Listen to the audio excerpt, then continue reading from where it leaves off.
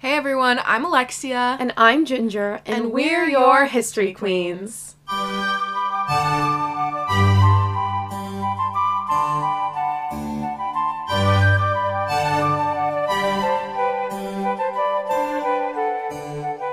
So I just want to start off by saying a little apology because we have not posted in No, we have not. months. It's But been a while. yeah, well, we're college students and we sort of like went through like the whole midterms and finals. And finals, and break. And break. We were with our families for the holidays. So it was hard to coordinate because we live together when we're in school, but we don't when we're out of school. But we're back now for the spring semester. We're going to be popping out episodes like crazy. You already know, back and forth, one after the other. Like, it's going to be great this spring. You're going to be sick of us. Oh, you will. You will be sick of us. But yeah. Sorry about that. So today we are going to be finishing up Mary Queen of Scots. Finally. Yeah, finally. I love her, but I'm so we're ready to move on. I know. We want to get to the next History Queen. Exactly. Yeah. But before we get into today's, I feel like we should just talk about where we ended the last episode because it's been a hot minute. Maybe you should go back and listen to that one before. Mosey on back to part 2. Yeah. If you haven't seen it already. And then, grab your popcorn, grab your snack, and then we can start this part 3. So Alexia's gonna kick us off from where we left off. Yeah. So for those who did listen to it a while ago and want a little quick refresher of what ended our last episode, basically Lord Darnley, Mary Queen of Scots' husband, tried to overthrow her along with some other Scottish nobles. And they did that by murdering David Rizzio, Mary's bestie and private secretary. It's so sad. And Mary ended up outsmarting them, getting her throne back. As she should. Literally. And she gave birth to a baby boy named James. James. And that's where we left off. So also before we get into this, I remember last episode we did say that Lord Bothwell was an important person. And I just want to talk about him a little bit more because he becomes way more important in this episode. Bit of a main character. Yeah. In the later end of her life. Yeah. Very much so. Antagonist in her life, for sure. So Lord Bothwell, his name was James Hepburn. He was described as short, muscular, and foul-mouthed, who was naturally violent. He was an extremely prevalent courtier and advisor / member of the Privy Council. And he was very close to Mary. Mary really trusted him because he was constantly supporting her against coups and, the chase about raid and all this stuff. He was really on her side. He provided her with military aid. He was the 4th Earl of Bothwell. And around, the end of where we left off the last episode, there were rumors that there was a romantic link between Mary and Bothwell. And these rumors only intensified when in October 1556, Bothwell was seriously injured in a clan border skirmish, and Mary rode 25 miles to ensure he was okay. But these rumors are extremely exaggerated. Mary didn't even leave to see him until, a week after his injuries. And I'm sure it was more so hey, you're a really good, ally. I need to make sure you're okay because you're constantly helping me. Friend energy only. Platonic energy only. Yeah. But, people want the tea. It is what it is. But anyway, around this time, actually a few days later, on October 17th of 1556, Mary falls extremely ill.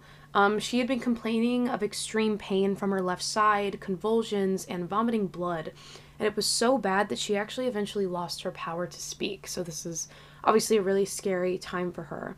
But luckily, she was saved by her French surgeon, who massaged her limbs and gave her enemas to rid her of the quote-unquote bad blood, as it was the best that they could do without the technology that we have today. And what's interesting is that usually around that time when, the whole idea of blood being bad is obviously something we would never think about today because you don't want to bleed out. It's not normally a good thing. But in her specific case with Mary, it was actually a good thing because it was allowed to relieve a lot of the pressure that was causing her pain. And after her recovery, although she was still very frail during this time, she did begin to finally start feeling better. So now we got to figure out what to do about Darnley, that menace. So he was, as men do, running from their problems. He was on the loose following the Rizzio plot. So the Scottish lords at the time feared what Darnley could do if Mary were to die and the power that he could possibly have, because she was, still sick at this time. They wanted to ensure that he could not grasp power, so they needed to find a way to get rid of him, and fast. Now, at this time in her life, Mary was sadly extremely depressed and constantly sick. She was actually quoted saying, "I could wish to be dead," which is very sad. And if she were to die, the care of her son would go to Elizabeth I and not Darnley, which is really interesting, because Elizabeth agreed on this, and the two were reconciled as sister queens again, always with their little frenemies vibes. The original frenemies. The blueprint of frenemies. So yeah, Elizabeth was willing to negotiate also on making Mary England's heir without advisors, which is if you remember back to the last episode, the number one person in Mary's way when it came to being heir of England wasn't Elizabeth, it was her advisor Cecil, so this would have helped her a lot. Yeah, that was a big move on Elizabeth's end. And then also around the same time, Mary was ill and recovering at Craigmillar Castle when her advisors came to her asking for a way to get rid of Darnley, because they were like, obviously she'd outsmarted him once, it's like we might as well try to do it again. So first, they asked if Mary would be willing to divorce Darnley and pardon the exiles who would provide her with military aid against Darnley and the Lennox. So Mary did agree to a divorce from Darnley, but as long as it was legal and not harmful to her son, always putting her boy first. She even stated that, "I will that ye do nothing whereto any spot may be laid to my honor or conscience. Therefore, I pray you rather let the matter be in the state as it is." Basically, what that means in, today's English. Regular English, not to sound stupid. That whatever you do cannot make me look bad. If it is, it's better off that you do nothing and leave, how things are right now. Mm-hmm. If that makes sense. Yeah. So, her advisors must have not been listening at all. Didn't follow the original plot of the movie. Yeah. In no way. Because on February 10th, 1567, Darnley was found dead in Kirklefield. Just imagine, the shock that she must have felt when she heard this. Mm-hmm. Darnley had been sent to a house in Edinburgh to recover because he was likely infected with syphilis. Love it. Mary had visited him that day, but then returned to Holyrood Palace to attend a wedding of a courtier. And the basement of this house that he was in was filled with gunpowder, and at 2 a.m. there was a massive explosion blowing up the entire house. However, Darnley must have sensed, oh, I'm about to be killed, because he attempted to get out and was found strangled in the gardens. This is so funny. Not killed by the explosion. Could they not have thought of, a less, intense way to try to, they had to fill his house with gunpowder? Is that, literally, the most reasonable thing they could think of? I mean, he was already sick. Poison him. Poison him! Put something in his food! They had to fill his house with gunpowder, and that wasn't even what killed him! They probably saw him running away and were like, shit! And just, strangled him outside! Yeah, that's exactly what happened. Oh my god. Mary probably could have understood this because he made a lot of enemies in Scotland. Yeah. Everyone hated him. Nobody wanted him to be king. I mean, understandable, but, Most historians agree that Mary's advisors, more specifically Lord Bothwell, were responsible, but it's unknown whether or not Mary had a hand in it. Mm-hmm. A lot of historians agree that it's probably unlikely because around this time, like we were saying before, Mary was working on a succession deal with Elizabeth, and if you know anything about Elizabeth, she is super against killing monarchs because she was always very terrified that somebody was going to kill her. So this really ruined any plans that they were working on together. Mm-hmm. So Mary observed 40 days of mourning, and there was rumors swirling around that Mary was not sincere or upset by his death. But can you blame her? He was horrible. Even if she didn't kill him, I wouldn't be sad that he was dead either. I wouldn't be sad either. The fact that she even put 40 days to that morning and be like, let's cut it and make it 20. Like, I can't, like, that's a little much, but yeah. Bothwell ended up being linked to the crime as Archibald Douglas, a supporter of Lord Bothwell's, shoes were found at the scene of the crime. So everyone was convinced Bothwell did it. He set this up. Mm-hmm. So now we are on to the trial of Lord Bothwell. So the Lennoxes were obviously outraged by the murder of Darnley and demanded a trial to find Bothwell guilty because they did have evidence against him at this point. This was pretty much, done through forcing Mary and the Privy Council to agree. And then these proceedings against Bothwell began in April of 1567. The trial was extremely rigged, as many trials around that time were, as there was literally no prosecution.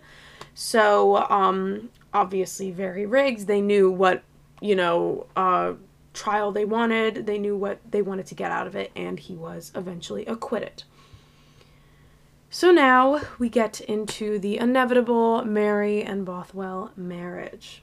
Dun dun dun. Yep, dun dun dun. So following the death of Darnley, Mary continued to be extremely close with Bothwell, which again began to sort of refuel these rumors that Bothwell and Mary were lovers. So now that Mary was a widow, and Bothwell pretty much saw this as an opportunity for him to marry her himself. Bothwell he's a big opportunist. He's a bit of a clout chaser. Yeah. Let's be honest. I mean, maybe worse than a modern day clout chaser by many degrees. Yeah. But I would definitely put him in that category. Yeah, he sucks.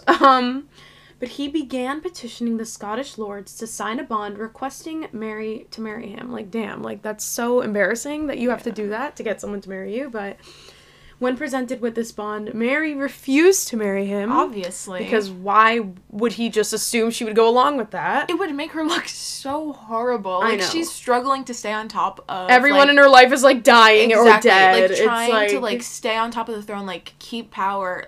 This was She horrible. would never want that. And then, aside from that, he was also just a really shitty person. Yeah. He was violent, and he had fatally injured an elderly servant in Mary's presence. And I'm sure this was obviously very upsetting to Mary, because our queen was known to be very kind to her servants, as she should. And also, a lot of legitimate evidence suggests that their relationship was strictly business. All of these rumors swirling around about them being lovers, there isn't really substantial evidence to support that, right? I mean, we'll talk about the quote-unquote evidence that there was and how it probably was not true. Legitimate. Yeah. But regardless, Bothwell was simply not going to take no for an answer because, who cares about consent, right? But Mary did leave Edinburgh shortly after Bothwell's trial to go to Stirling to visit her brother, to visit her son, who was being cared for in Stirling Castle. She wanted to bring her son James back to Edinburgh with her, but his caretaker, the Lord of Mar, refused as he feared it was unsafe. Makes sense. Yeah, I'm gonna say kind of valid. Even today, you never want your ruler and your heir to be in the same room, or not the same room, but the same place, town, city. Yeah, even today, I know the royal family.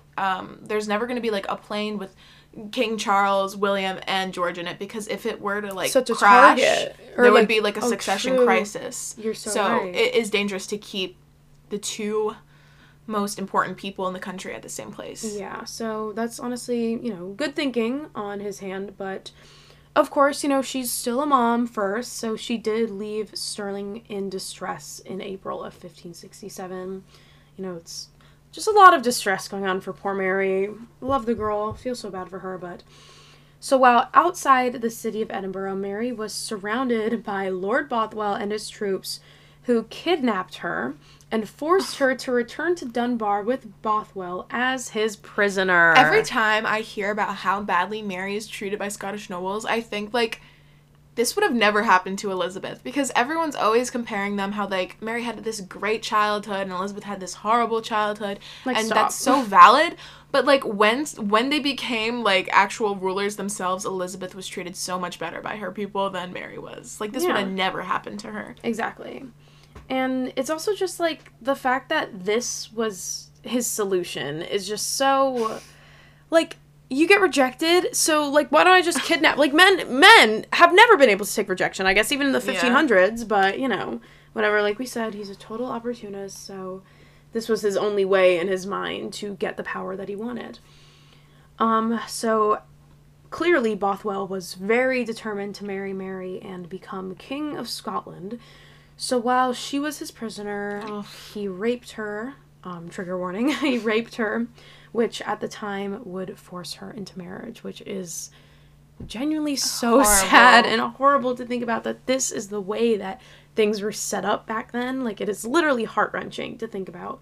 I mean, this was really common. I don't know if you've ever heard of, like, the rape of, like, very important heiresses in order to... It was a tactic. Yeah, to become, like, to force them into marriage. I mean, if you have ever heard about Eleanor of Aquitaine, she had to marry, like, fast after she was separated from the King of France, or had annulment from the King of France, because she had so much power, so much land, that she was, like, the biggest target. And obviously this happened to Mary too. Yeah. I can't even imagine how scary it must have been to be, like, a powerful woman back then. Like, the fear. This is why we, like, have this podcast to talk about it, because the fear that they must have lived through, constantly knowing how fragile their power was as a woman, is so terrifying, which is why we find people like like Mary and Elizabeth so fascinating. And to make matters even more sad and horrible, her enemies argued that she orchestrated the rape, can you believe that, as an excuse to marry Bothwell. She didn't want to marry Bothwell. No. So the fact that this is even an idea... I don't get it, because her lords, like, obviously agreed to it if there was a bond, like, from Bothwell that was presented to her. If she had really wanted to do it, why wouldn't she have just been like, okay...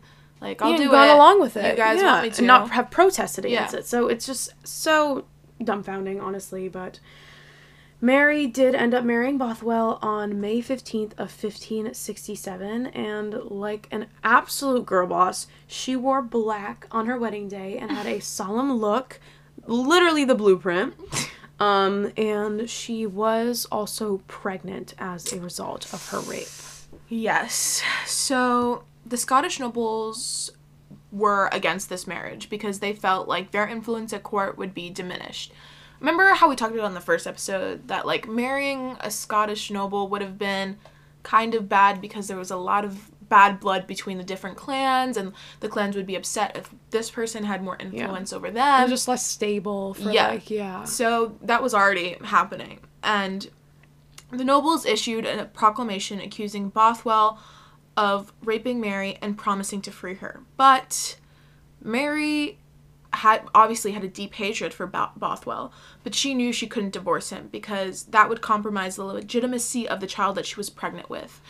And you might be like, well, who cares? But to her, the stable succession of, like, the Scottish throne was the most important thing to her. So even if it was Bothwell's child and she hated him, she knew she had to protect the child that she was pregnant with, especially because James was the only heir to the Scottish throne, and this was a period in which a lot of children didn't make it to adulthood. So having an heir and a spare would ensure the stability of Scotland and the continuation of the Stuart dynasty, which, again, is the most important thing to her. It's her top priority, Yeah.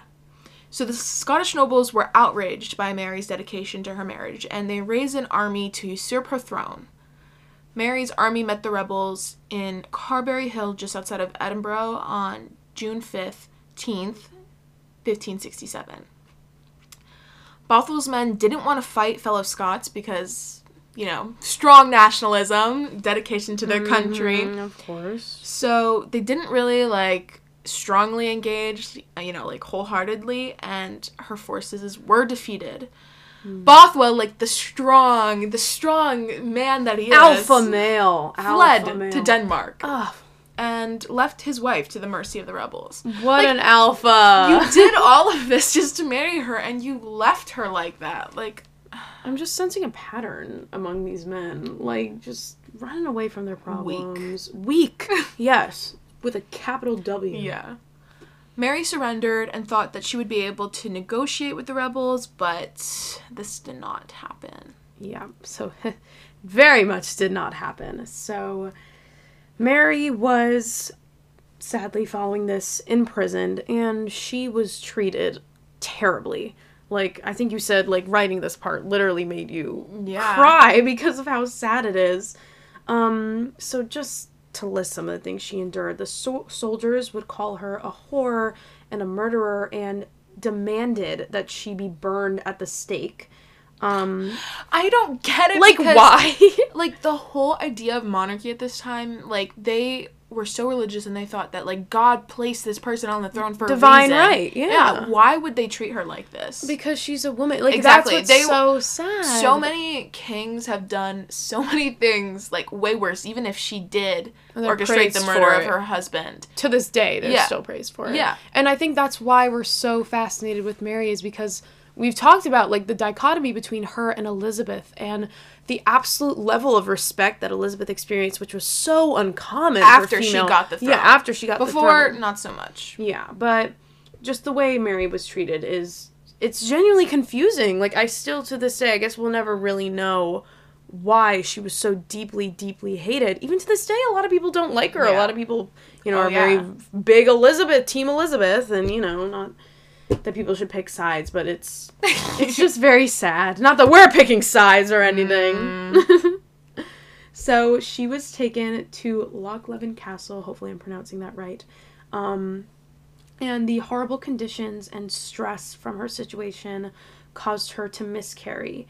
And she was pregnant with twins, which I think they found out that through her miscarriage. Yeah, I mean, she was so far along that they knew she was pregnant with twins and that it was a girl and a boy that she miscarried. God. So I don't know if it's considered like a miscarriage or like a stillbirth. Like relatively developed fetuses must have. Oh my God, I can't even imagine. And the trauma. Oh my God. Yeah. So obviously still ill and delirious from her miscarriage, the Scottish nobles forced Mary into signing abdication papers after she had miscarried. Literal, whole fetuses. Yeah. And this was obviously a tactic to get her at her weakest point and her, most least mentally stable point. Because she wouldn't have signed it if she was, mentally there. Yeah, exactly. And they knew that. They knew she was smart. They knew she was a literal, she had proven herself very adequately at this point as a very smart girl. And it's just so upsetting to think about that this is what they chose to do to exploit her. But anything for power. Anything for power.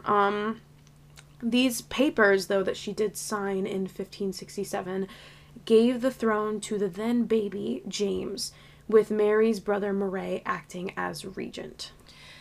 The fact that Mary has given her brother so many chances, over and over and over again. He did her dirty and she forgave him, and he still continued to treat her like garbage. To do these horrible things to exploit her, and it's so to his sad. Own family. Because this is someone who is literally in her family. If anything, it's more understandable for these people like Bothwell and Darnley to take advantage of her, but whereas this is her own brother, he has power already.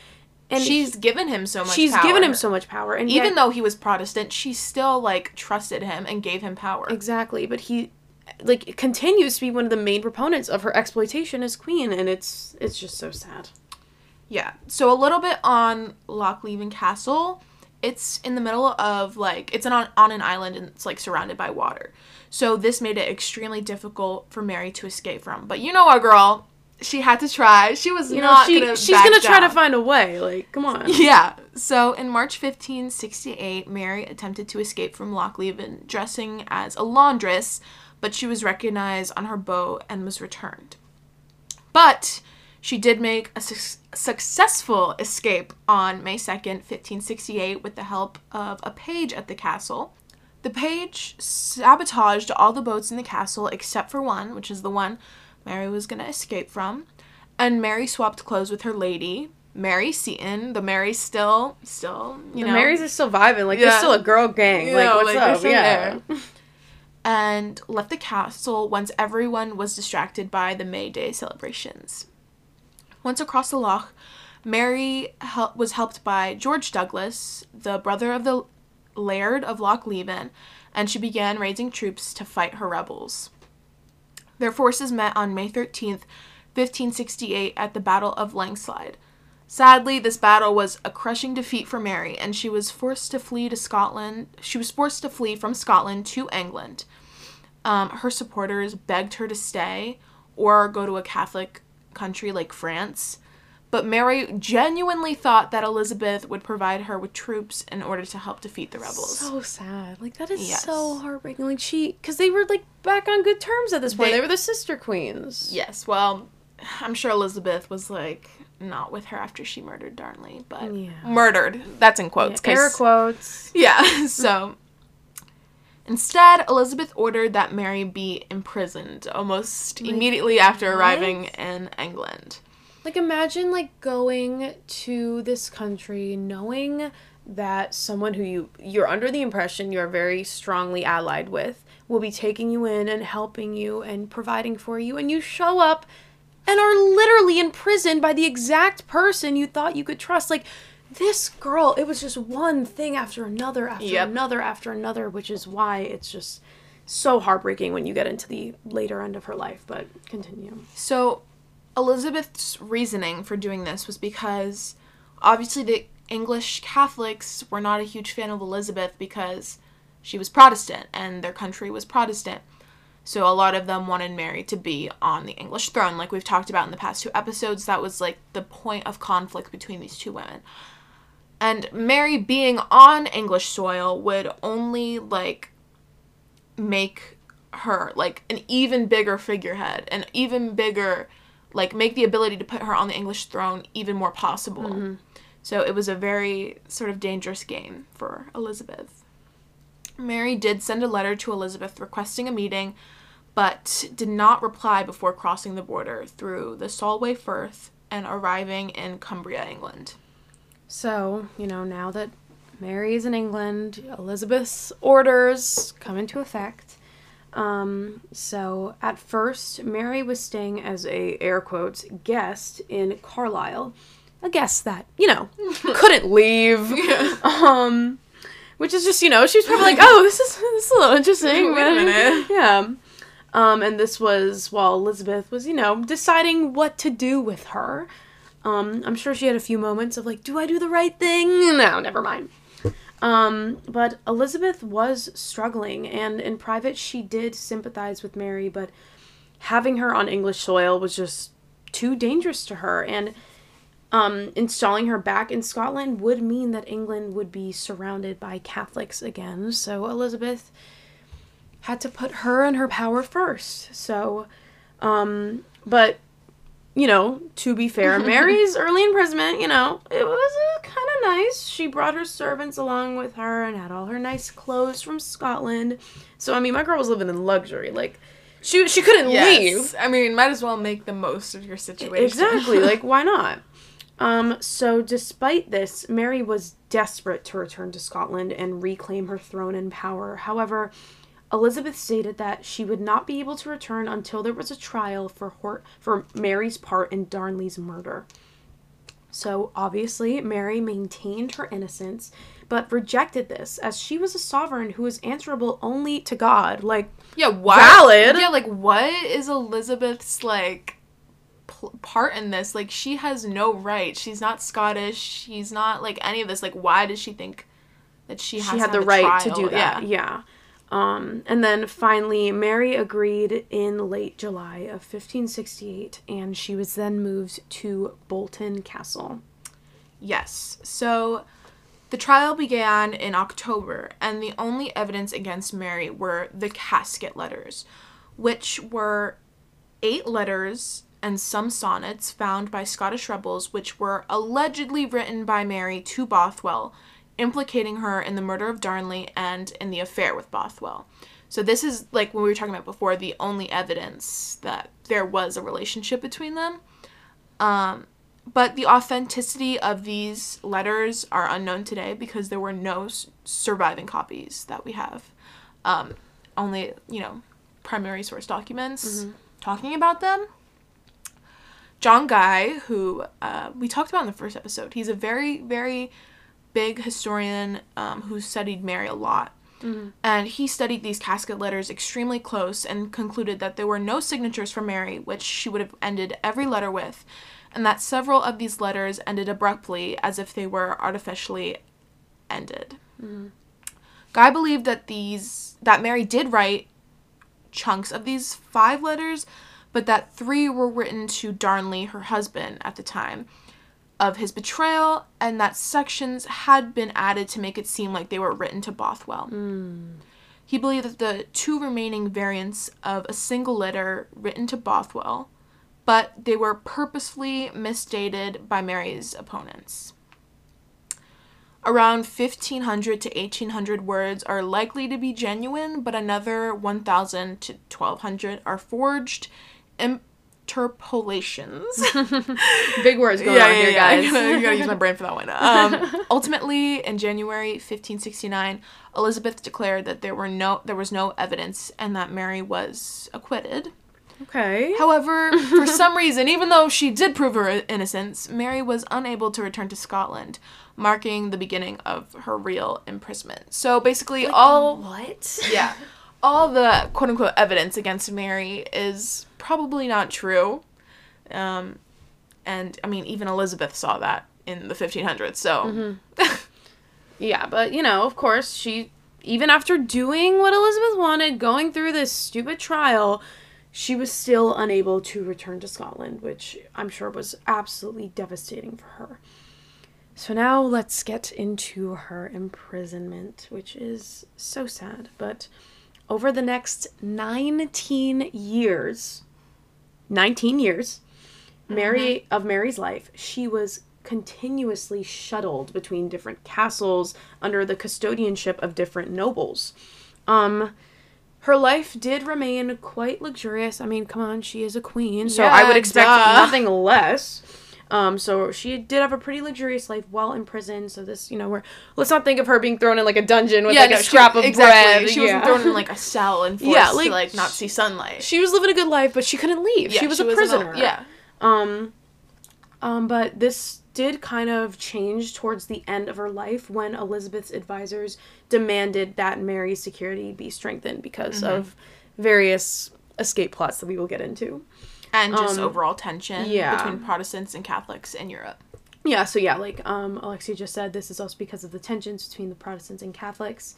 They were very high in Europe with the religious wars in France and the assassination of William of Orange by Catholics, as well as the many Catholic plots to remove Elizabeth from the throne. So a lot of religious-based tension going on right now. Yeah. So...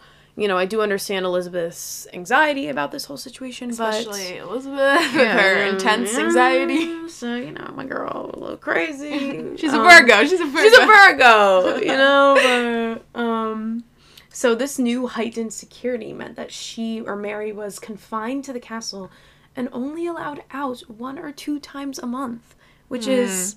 That's really... I mean, that's pretty bad. And imagine, she had already pretty much been struggling with depression and things like that her whole life. Imagine how bad her mental state was at this point. Like, how poor her mental health... I know we're like, oh, poor baby was locked in a castle, but, we have to take into account the fact that, she had been raised a certain way. She had been raised in these luxuries. She'd never known anything other than that. So to be, for that to be taken from her so fast was probably extremely hard. And also, guys... She's a mom. She has a son. Yeah. She has a son. She doesn't know what's going on with her son. She doesn't know anything about James. She goes 19 years. I believe she didn't see him once. No, she didn't. And she, in the beginning, when it was, a good imprisonment, she was able to send, letters and gifts and stuff.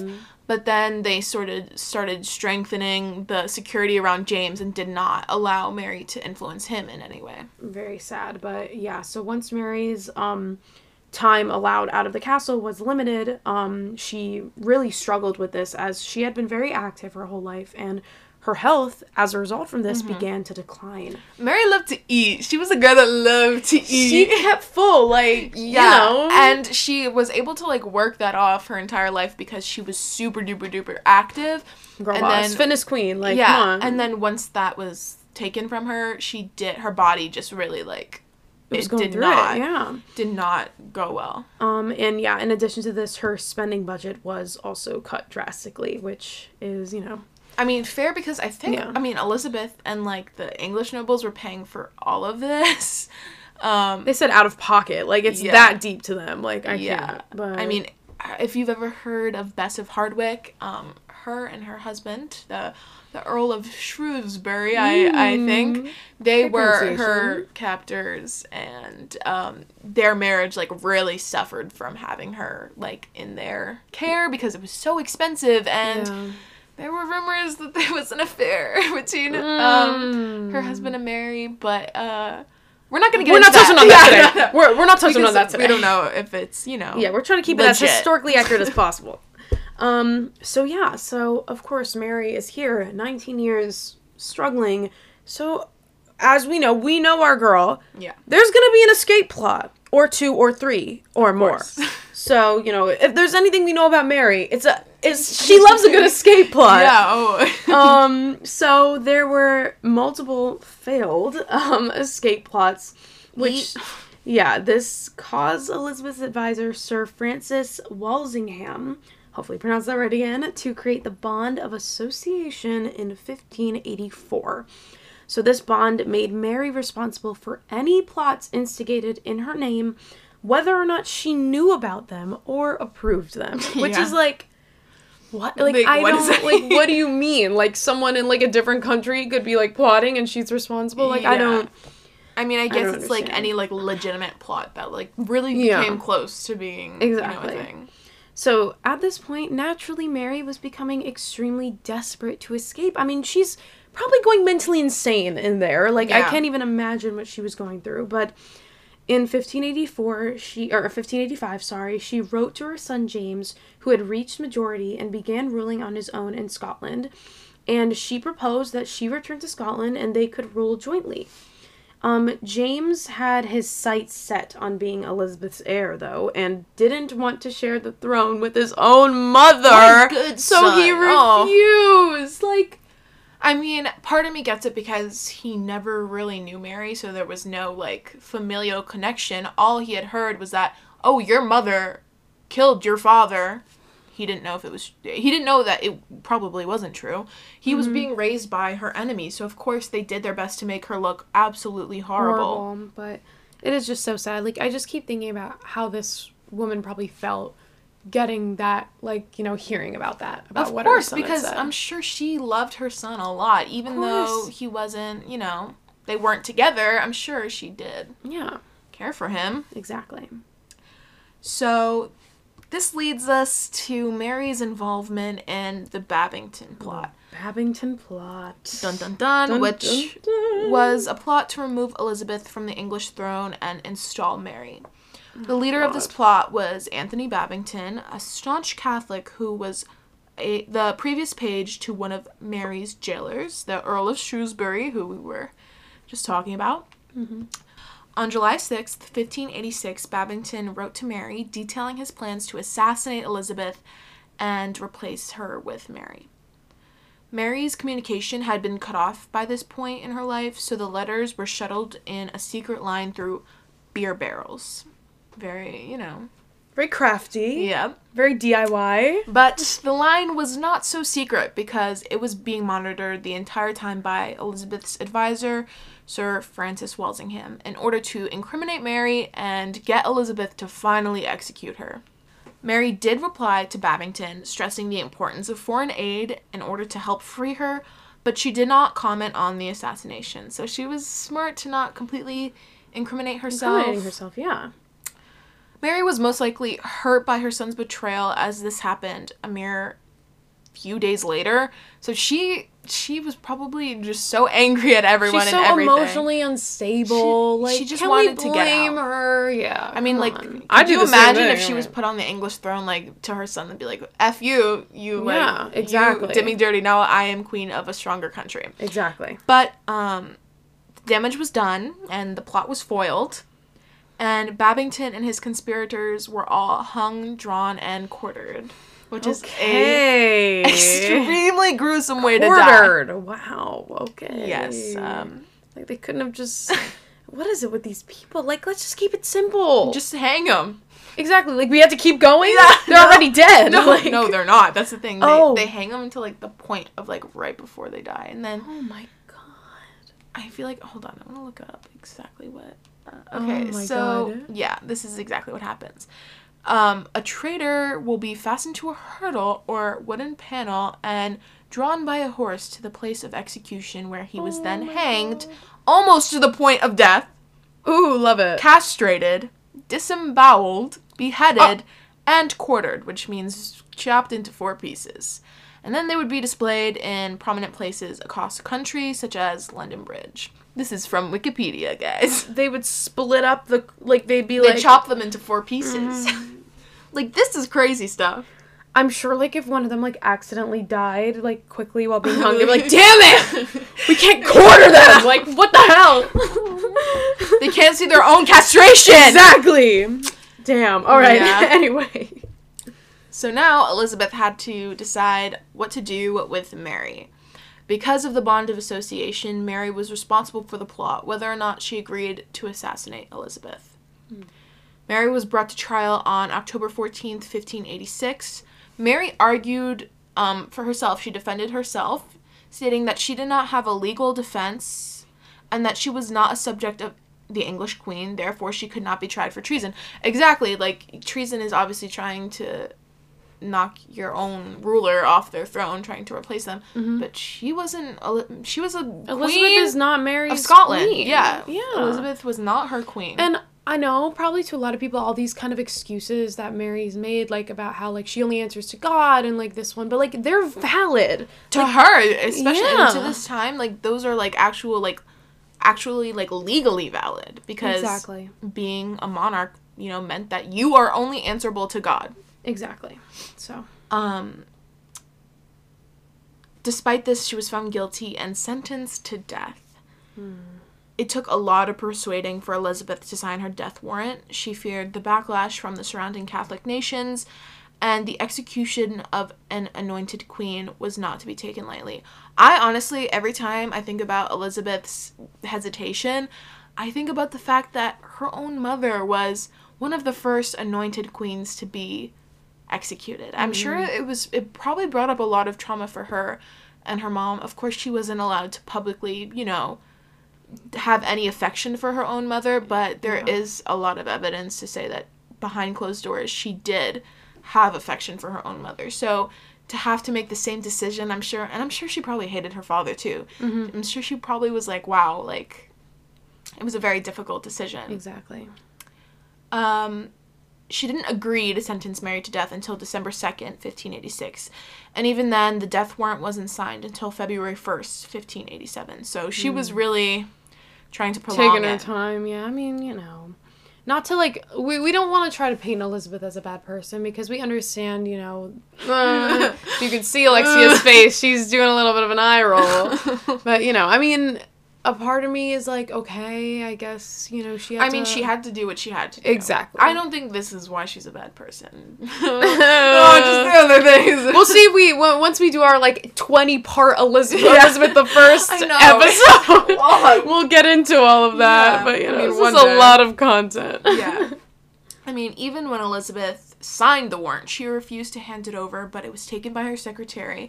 And when Elizabeth found out about this, she locked him in the Tower of London for 18 months. So this was really something she was struggling to do. Yeah.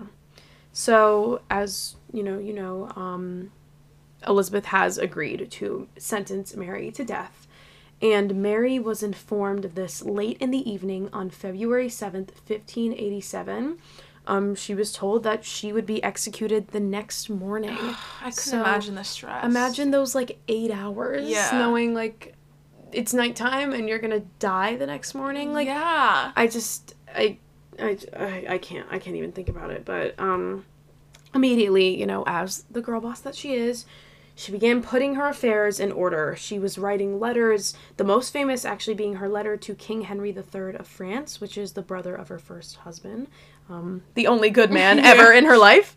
I wouldn't even say he was a man. He was like a boy. But In this letter, she asked King Henry III to pay her servants their unpaid wages and that her body be sent to France so she could be buried in France. Like, the fact that in the last, 10 hours of her life, she is thinking of her servants. Yeah. Like, I mean... the empathy is just so admirable. And I can't. Actually, I mean...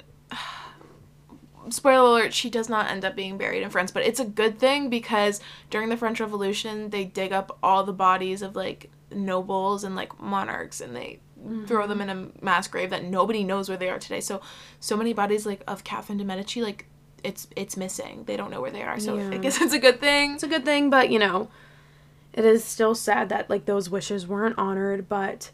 she also made amends with her son James, who, as we discussed, had done her very dirty by not agreeing to share the throne with her.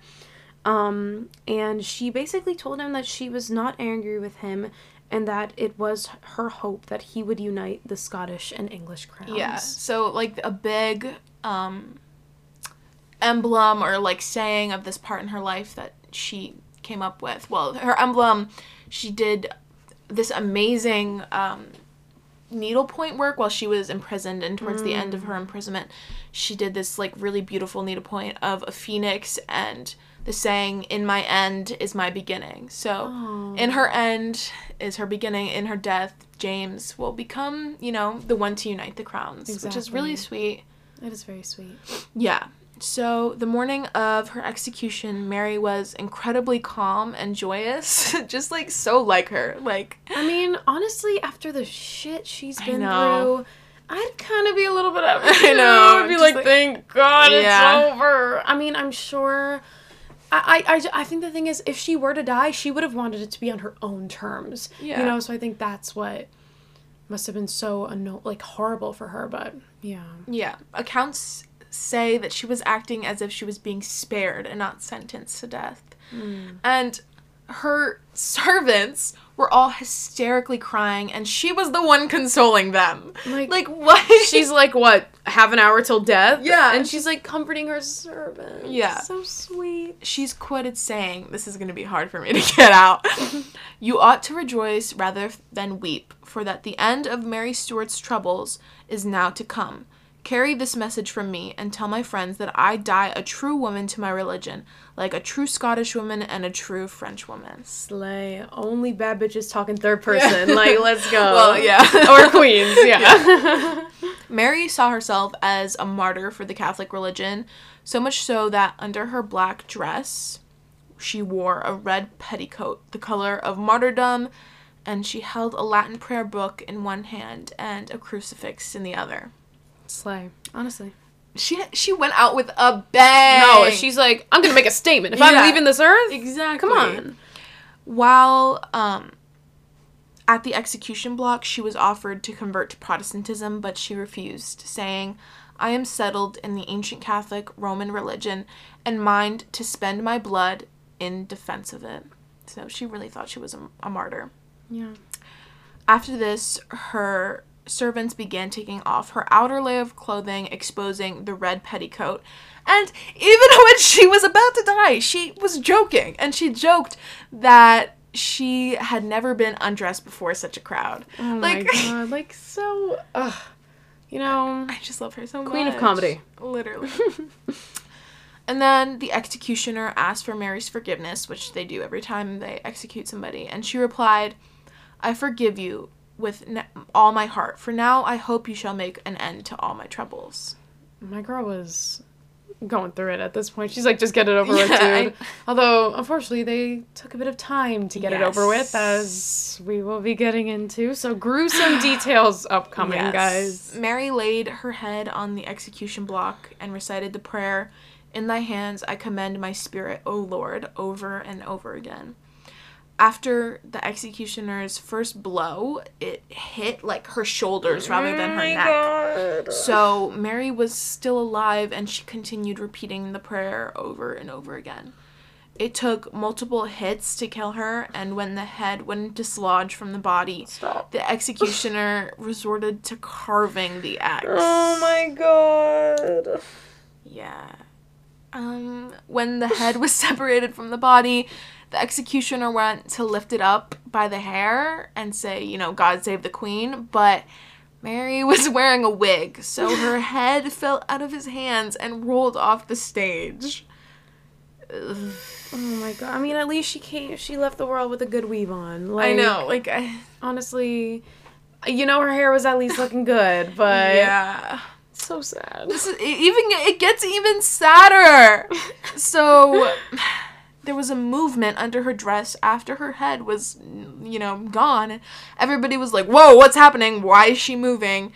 And they went to inspect it, and they found that she had snuck her dog under her dress for comfort. Stop. Yeah. Stop. Yeah. Oh my god. Apparently, it said that the dog was so, did not want to leave her whatsoever, and it was so traumatized that it ended up dying a short time after, which is so sad. Literally so sad. Yeah. Her body was buried quickly and quietly in Peterborough Cathedral. So. Yeah. She said she's gone. So sad. So sad. You know, we wish there was a happy ending. I know. It kind of just gets, worse over time. There is a little bit of a happy ending. Because her son James went on to become King of England and Scotland, uniting the Scottish and English thrones. And in peace, which is, the biggest part of it, there was no war to do this. Exactly. So when James became King of England, he moved Mary's body to Westminster Abbey, where all the kings and queens of England are buried. And he gave her a grand tomb, even grander than Elizabeth. Yeah, let's make that very clear, guys. And, grander. Mary's body is buried right across from Elizabeth's, and she has her own tomb, and Elizabeth shares with her sister Mary. So, ooh. Even in death, Mary got the best of them. Exactly. She did. She bested them, even in death. Her biggest legacy is the fact that every English monarch since Elizabeth I is directly related to her. So, what? In the end, she won. Who else can say that? I know. In the end, she won. She is a queen, literally and figuratively and in every way possible. I mean, that's a good way to end it, I feel like. You know, I mean, we got through all the gruesome details, but yeah, we'll be honest, she had a sad life, but I think her absolute perseverance through it all is why we love her so much and why we wanted to focus on her for, this first kind of section. Yeah. Her, even, I just feel like I get such good vibes from her because even in the points in her life where she's, the lowest. At her lowest. She's, joking and, happy. And, comforting her servants. Yeah. Name me a monarch. Yeah. That will literally comfort their servants. I know. She's just a queen, and we love her, and it has been so wonderful to get to tell her story to you guys. And honestly, for those of you who have watched every single part, we are so grateful, and we hope you found it interesting, and we hope you want to learn more about more of the incredible history queens throughout time. So one thing we want to do is we want to have an Instagram live where we can answer some more questions about Mary that you have.